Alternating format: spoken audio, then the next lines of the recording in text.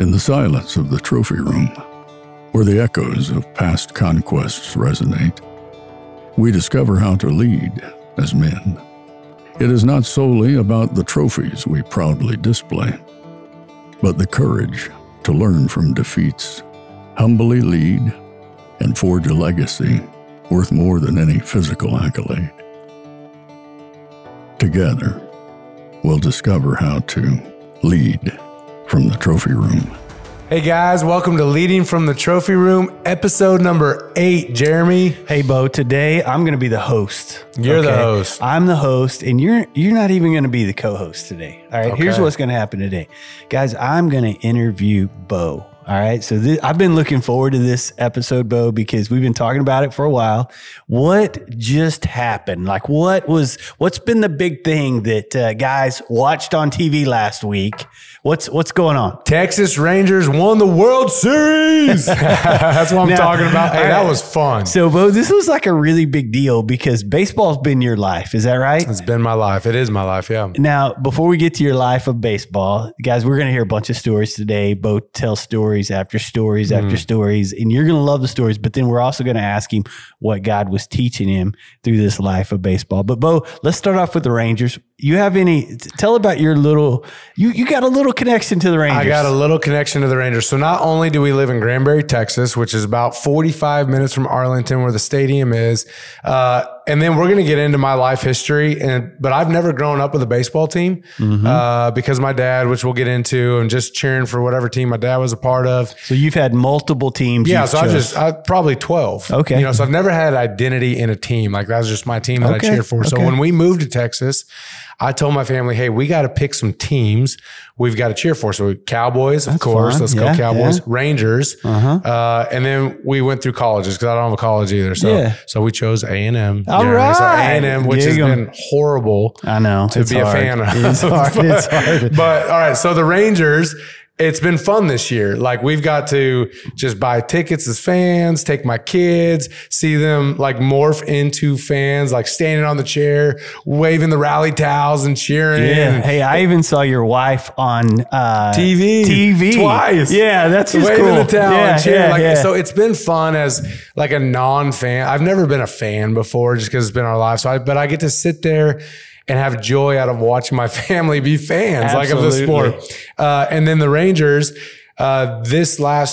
before the season, hired Bruce Bochy, who was the manager of the Giants. And when he was there, my college roommate, my junior year, Donnie Ecker, broke into the big leagues there as a coach, which blew my mind. I couldn't believe it. He wasn't really a part of professional baseball at the time. He was doing some stuff off, and then all of a sudden he's now in the big leagues as a coach. I'm like, what the heck, Donnie Ecker? And then Bruce comes out, he retires, comes out of retirement, become the Rangers manager, and then he assigns Donnie Ecker to be his bench coach / hitting coach of the Texas Rangers. So not only did they become our team, but now my college roommate, my junior year of college, is the bench coach of the Texas Rangers. Dude, that's just fun. It was a lot of fun. It was super weird. Me sitting in the stands, it being my life, and looking down in the dugout and seeing my college roommate as the bench coach of the Texas Rangers. I just got to ask, who had a better batting average? You or him? Me. You had a better? Me. Donnie, I love you, bro. Like I really do. But I'll tell one Donnie Ecker story. All right. Okay, so my junior year of college, I was at Lewis and Clark in Idaho, and our head coach, he's a famous head coach. If you Google him, Ed Sheff was his name. He coached for like 45 years, but he never played baseball. He was like in the military, and he was a boxer. And not a baseball player. He was like football, military, boxer. And he just brought this aspect to the game that was totally different. It was rough. Wow. He had some wild things he did. One of the wild things he did was leading up to Christmas, it was called the Smoker. Part of our training would be to run from the baseball field to a boxing clinic. So we'd go to this boxing facility and train with professional boxers. And then right before Christmas break, we would fight. He would pair us. Y'all would box? He would pair us height and weight. And it just so happened that the guy who matched me perfectly height and weight was my roommate, Donnie Ecker.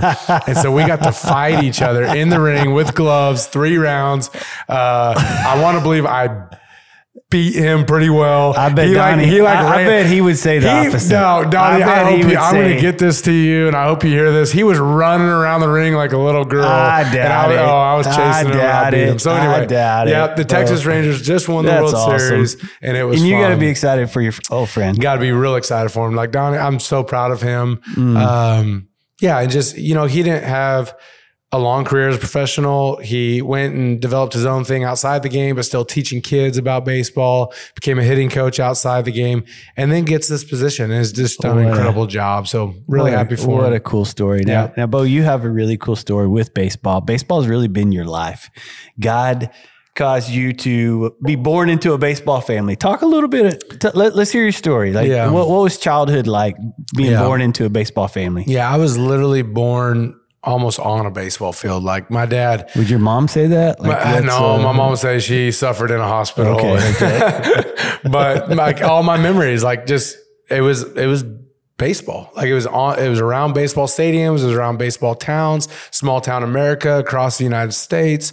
Because my dad went to junior college a couple years, then went to Arizona and got drafted out of there, went to the Expos, played in the big leagues, got to the big leagues really quick, and then blew out his knee, ended his career the year I was born. So when I was born... Hey, hold on. One real cool thing about your dad. What's his connection with Nolan Ryan? Yeah, so my dad... so when he was in the big leagues, he was with the Expos, and Nolan Ryan was pitching.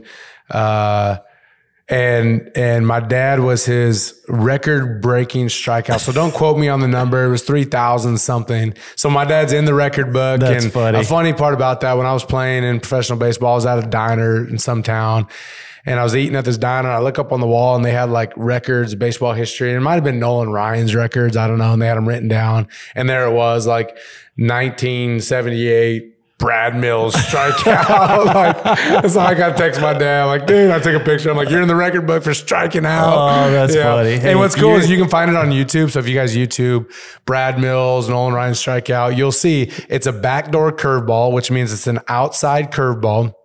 That was a good 8 inches off the plate. So he struck out looking, which you never want to do, but it was a ball. And so like, if you tell him to this day, he'll like fight you on it. Like, I saw the pitch correctly. The umpire screwed me. It was a ball. Like, so Nolan Ryan's record-breaking strikeout, he didn't even throw a strike. It was a ball. Yeah, so anyway. And there's a long story that goes into that too. Yeah, so your dad's in the big leagues. He becomes a coach. Well, he blows out his knee the year I was born. So 1986, he blew out his knee. He's on crutches when I was born.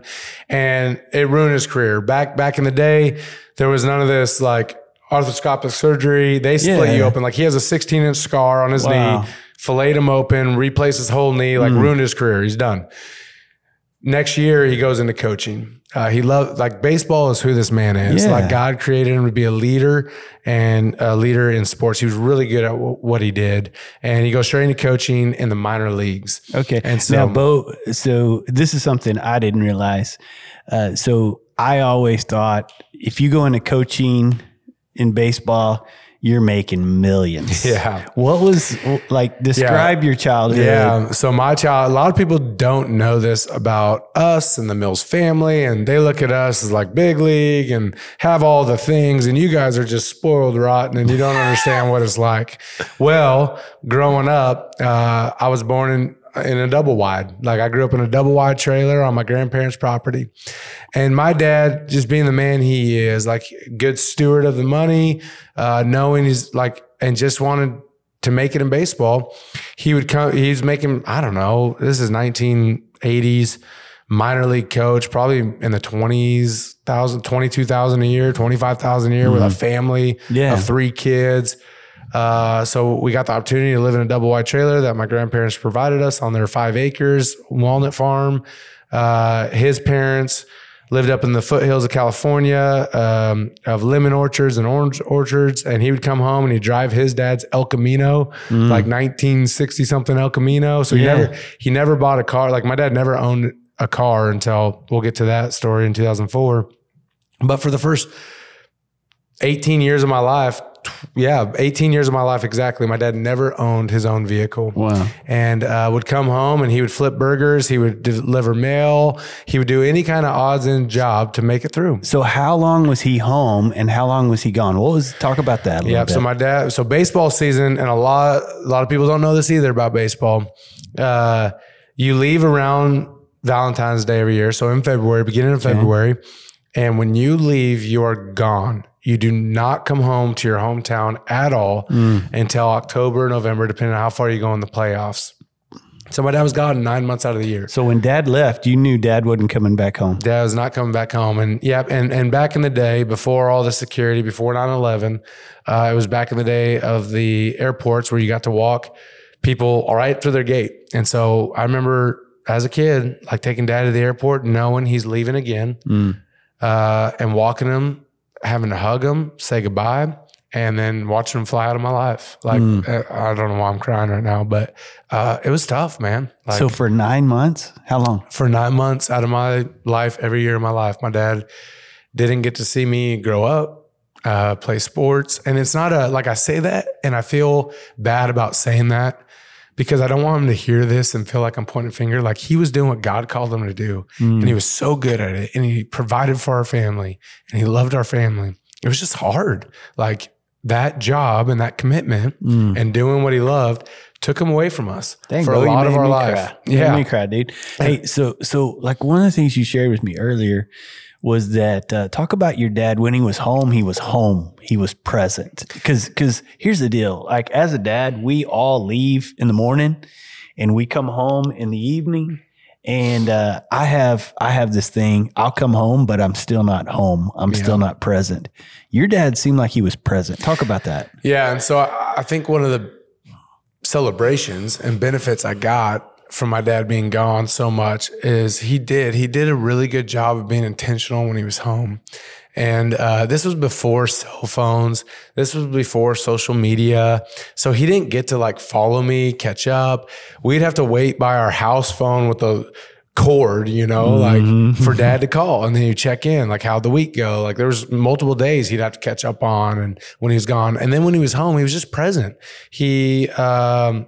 We'd work out together. You try to coach our basketball teams because that was the season he was home for. It was during the holidays. He'd be home for November, December, January. So Thanksgiving, Christmas time, we'd play pickup basketball games together. We'd go down to the gym and call buddies. And we just got to do a lot of things together, build stuff together. He wasn't into hunting and fishing, so we didn't do that.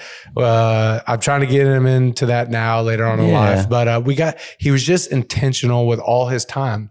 And, I was sharing with you before we started recording just where I'm at in life right now, looking back and just wondering, like, why? Because my dad, I talk about my dad a lot. Like, I honor my dad. I look up to him. And he made a big impact. He had a huge impact in my life. And it's wild to think about that, knowing this man was only in my life a few months out of the year, my whole life.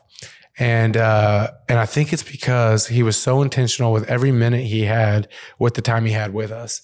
And we have so many memories together. And so, I think that's something that we can like grab a hold of as men is, guys, a lot of us work and we work a lot.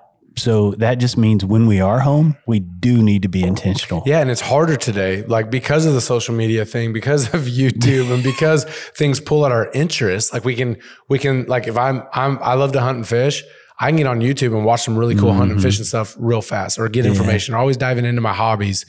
It takes you away from your kids and like their interests and seeing them develop them. And so they didn't have that back then. And you just had that time together, playing cards, doing the things. And just so he was present. Now, hey, so the cool thing, I want to skip to what it was like to be the son of a coach in Major League Baseball. You got to have some cool experiences. Yeah. Even the names you throw out some names of people that you know that are just because of the baseball thing. Yeah, that's a good question. That's a fun question. Before we get there, I do want to honor my mom. Oh, wow. With talking about this. Like, that woman raised us for 8 to 9 months every year by herself. Like, it's incredible that my parents have been married for 46 years now. 46 years of marriage through a lot. No money, 3 kids.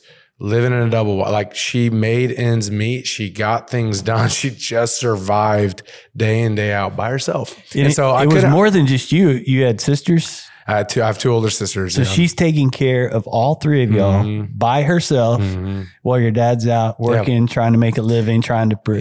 So I would just be doing this whole podcast a disservice if I didn't honor her, saying, "Mom, I see you. You did an incredible job." And I know how hard it was to not only not have your husband around, but to then just being the sole parent, like having to do double duties with everything. So what's fun is I know your dad and I know your mom. Honestly, your personality is probably more like your mom. Like the fun, the loud, the outgoing, love people. Anyway. It's really cool. So to answer your question, I got to experience a lot. Got to be around a lot of big time people. Got to see how they live, how they talk, how they work. Their work ethic, and just get to experience life with them. What was it like in the club? You got to be in the clubhouse as a kid, right? Yeah, I got to see men in a clubhouse, which you get to see them from all angles in the shower and on the field. Like I got to experience all. I just hung out. That was my home. So, all right. So to see my dad when we had the time, typically every summer we would pack up the old van we had and we would travel and drive to wherever dad was. So that's how we spent our summer. I would live for 2.5, 3 months. And this was, probably between I was born and 10 years old, because then I got into sports and I was playing in the summertime and couldn't leave as much. Yeah. But during that time, we got to go visit dad, and we would live where dad was at. We'd get a apartment or whatever, and we just live where dad's at. And every day I'd go to the ballpark with him at 11 a.m. and then we'd get home at midnight. And that was our life. Like I was raised on hot dogs and peanuts. And I remember when he was in the minor leagues as a kid, sitting down. So they have grounds crew. The grounds crew is who takes care of the field.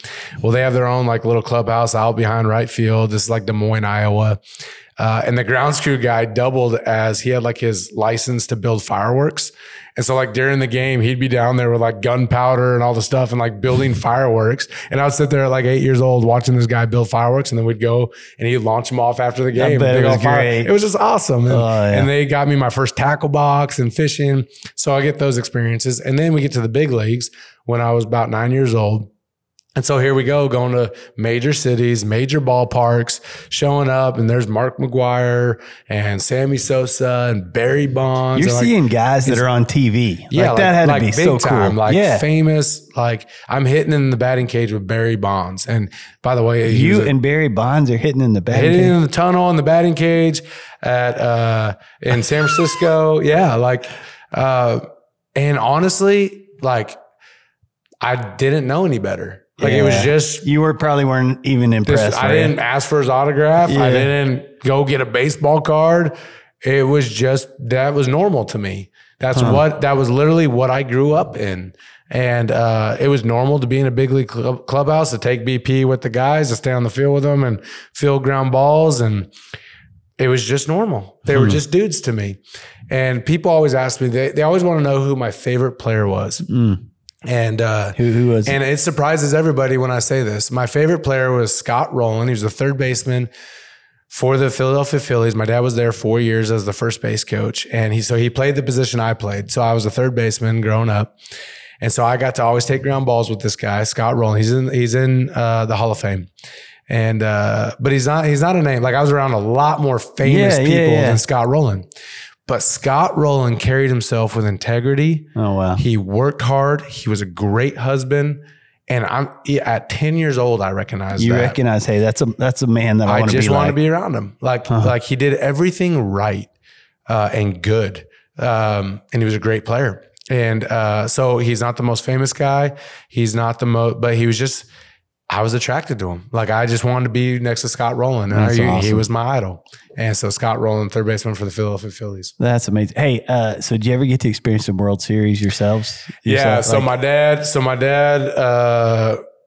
worked his way through the minor leagues, got to the big leagues, was in the big leagues for about 7 years with a couple organizations, became a bench coach with the Montreal Expos in 2003. which a bench coach is right below the manager. So you have a manager and a bench coach. And a bench coach does everything a manager does. He just doesn't deal with the media. So the bench coach is like his right-hand man. So he breaks in 2003 as like his first major role is the bench coach. So your dad, he's told me that the bench coach is like the players coach. Yeah. He focuses on the players. Yeah.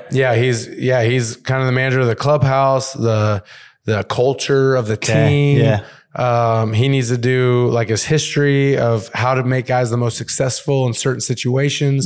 So when the manager looks to him and is like, hey, what do I do here? It's the 7th inning. We have this. Well, hey, here's he has all the information right there for the manager, so he can make the best decisions as his manager. And I truly believe, I might be a little biased, I think my dad will go down as one of the best bench coaches of all time. I mean, he's a bench coach for 12 years in the big leagues and very successful and did some really cool things. Anyway, so 2003 becomes the bench coach of the Expos. 2003, if you remember, this is when like the Red Sox and Yankees were just become the Red Sox Yankees, major rivalries. And the manager of the Red Sox at the time leaves their pitcher in for too long, Keith Folk, and he gives up a home run to Boone in New York. That loses the series for him, doesn't allow him to go to the World Series. Manager gets fired, go, and they hire Terry Francona. The Red Sox do in 2004. Well, Terry Francona was my dad's college roommate. They're best friends. They were in Philadelphia together. They work well together. So Terry then asked my dad to become the bench coach in Boston. So my dad accepts. Expos let him go. I think there was actually a trade they had to do. Really? Which I don't know how many trades have been done for coaches. Yeah. But like, I don't know, there's some kind of rule or something. So they had to trade for him. My dad goes to the Red Sox in 2004. Red Sox have never won a World Series in 86 years.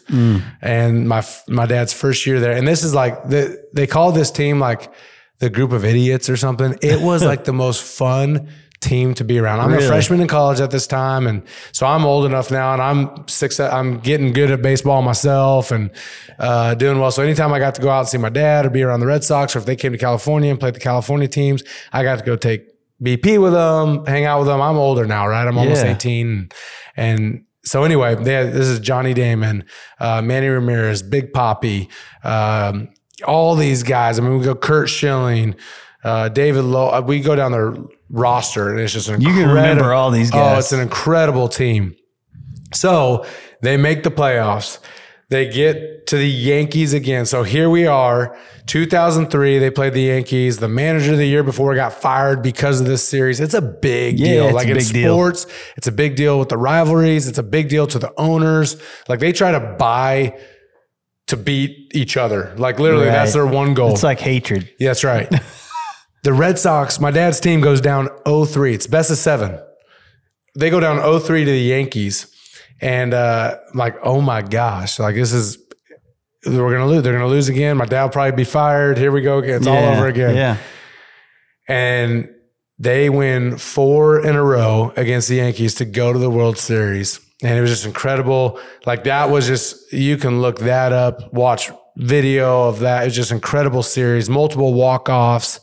Incredible series. Go to the World Series, sweep the Cardinals in 2004, and win the first World Series in 86 years. They break the curse. It's called the curse of the Bambino. Yeah. Because the Red Sox traded Babe Ruth to the Yankees, and they just say it's curse of Bambino. So they break the curse, win the World Series. I got to fly out. I asked my college coach, hey, I'm leaving. Like, you can't say yes or no. Like, no matter what you say, I'm getting on a plane, flying out and experiencing this. So I got to be a part of that whole thing. Got to be a part of every game, was in the clubhouse for every game. So you were at the games? There's pictures of me like grabbing champagne bottles. I'm like 17 years old in the clubhouse celebrating with the team. Oh, wow. Actually, game 4 of the World Series, because they swept them. It was only 4 games. We were in St. Louis. And I'm sitting with Terry's son, Nick Francona, Kurt Schilling, and me on the couch of the clubhouse. And Kurt won't let us move. Like he's superstitious. They're winning and I want to get up and go. And he's like, no, we're not moving. The clubbies came in to put up the tarps so they can celebrate. He said, take that down. I saw the Yankees do that for 4 straight games against us. do not put that up until we win. Wow. And so I got to experience that whole thing with Kurt Schilling. They win, celebrate. We go running out through the dugout onto the field. Just incredible time. Yeah. Wow. And I get to put on the shirts, the hats, grab the champagne bottles, spray them. Got to ride. That's incredible, man. Yeah. I got to ride in the airplane back with them. We land in Boston at like 6 a.m. probably, and the airport shuts down. They have the runway lined with people celebrating. It was just to see that, like to see the people and how much they cared about the sports and like this, like they're crying. Yeah. They're on their way to work and they're like stopping and jumping out of their cars as the bus goes by because we're going from the airport to the stadium. It was just incredible. And then we got to be a part of the parade in the duck boats. I think there was 4 million people there. So we're there. I'm waving to people. I think I'm a part of the team. And then we go in the Hudson River. This is November, freezing cold. People are jumping off the bridges into the river. It was just incredible. Those experiences. So I have a ton of experiences. Yeah. Like so that. We can't share all those experiences, but we'll try. I'll get more baseball stories out of you. Yeah. Okay. So you really got to be a part of some really cool. Like that's just great stories. I'm sitting here going, wow. Like you probably really didn't even realize how cool your life was. Yeah. So looking back now, how do you think like what was God doing in you? And like how are you using that now? Because everything in our life, like past strengths, past pain, passions that we have, like we're to use those, we're to steward those for God, His kingdom, even our families. So how did those contribute to where you are now, what you're doing now, and kind of the responsibility you feel now? Yeah. And so I'm now a pastor at a church that I never thought I'd be in ministry, period. And so to look back and look at the development and story of my life that God's like put me in and I've walked through, and the hurts and the pains and the celebrations and I'm just so thankful for like all of it. Like there's some hard stuff, some real hard stuff, and there's some real big stuff like the World Series we just talked about. And I'm thankful for all of it. And I see God like developing me and develop me through those times and put me around people and men and famous people to be able to share stories and connect with a lot of different people. Ministry, all it is sharing the gospel of what Jesus Christ has done in my life and sharing that with people to encourage them to maybe look to something different, to the truth that can truly change their life. And it helps to have experiences that people could look to, relate with, or admire to give you a relationship with. And so I'm just thankful with being able to tell stories, like be able to sit here on a podcast and have men listen and be like, yeah, I was in a duck boat. I was part of a World Series with a bunch of dudes, a bunch of famous guys. And God can use me like through that. Like, and here I am, like he's shaped me and developed me all the way to this position to be able to relate with men and point them to Jesus. So what I like about your story, Beau, the Bible talks about becoming all things to all men so that all men may be saved. So you can relate to the guy that has had a hard life with dad not around much. But you can also relate to the guy who's had an incredible life and has been blessed beyond measure. And to be able to have both of those experiences has to keep you in balance, has to keep you in check. And I've seen you live a life of gratitude and thankfulness and joy. And I think a lot of that is because of the pain you've gone through, but also because of the blessings you've experienced. It's really cool to see that. That's good. I'm thankful for every part of my life. Like you get to points of your life and you get to look back. And yeah, I'm just grateful. I'm honored to be sitting here today, and I'm thankful for all the experiences I have. And we have a ton of stories that I could keep sharing. We haven't gotten into my career yet, being drafted. We'll do that on a different podcast. I love that. But this is fun for me. Hey, let's do that during baseball season. We'll do that during baseball season. That'd be fun. That'd be fun. Good. Hey guys, here's my takeaway from today, Beau, is whatever God entrusts you with, okay, whatever experiences, whatever talent, you had some talent, whatever place that you're at in life, like God calls us as men to steward that, to use that, to manage that in such a way to bring Him honor and bring Him glory. Man, I think you're doing a great job with that. Guys, that's our challenge for you. as we continue to lead from the trophy room. Guys, we love you. Keep leading. See ya.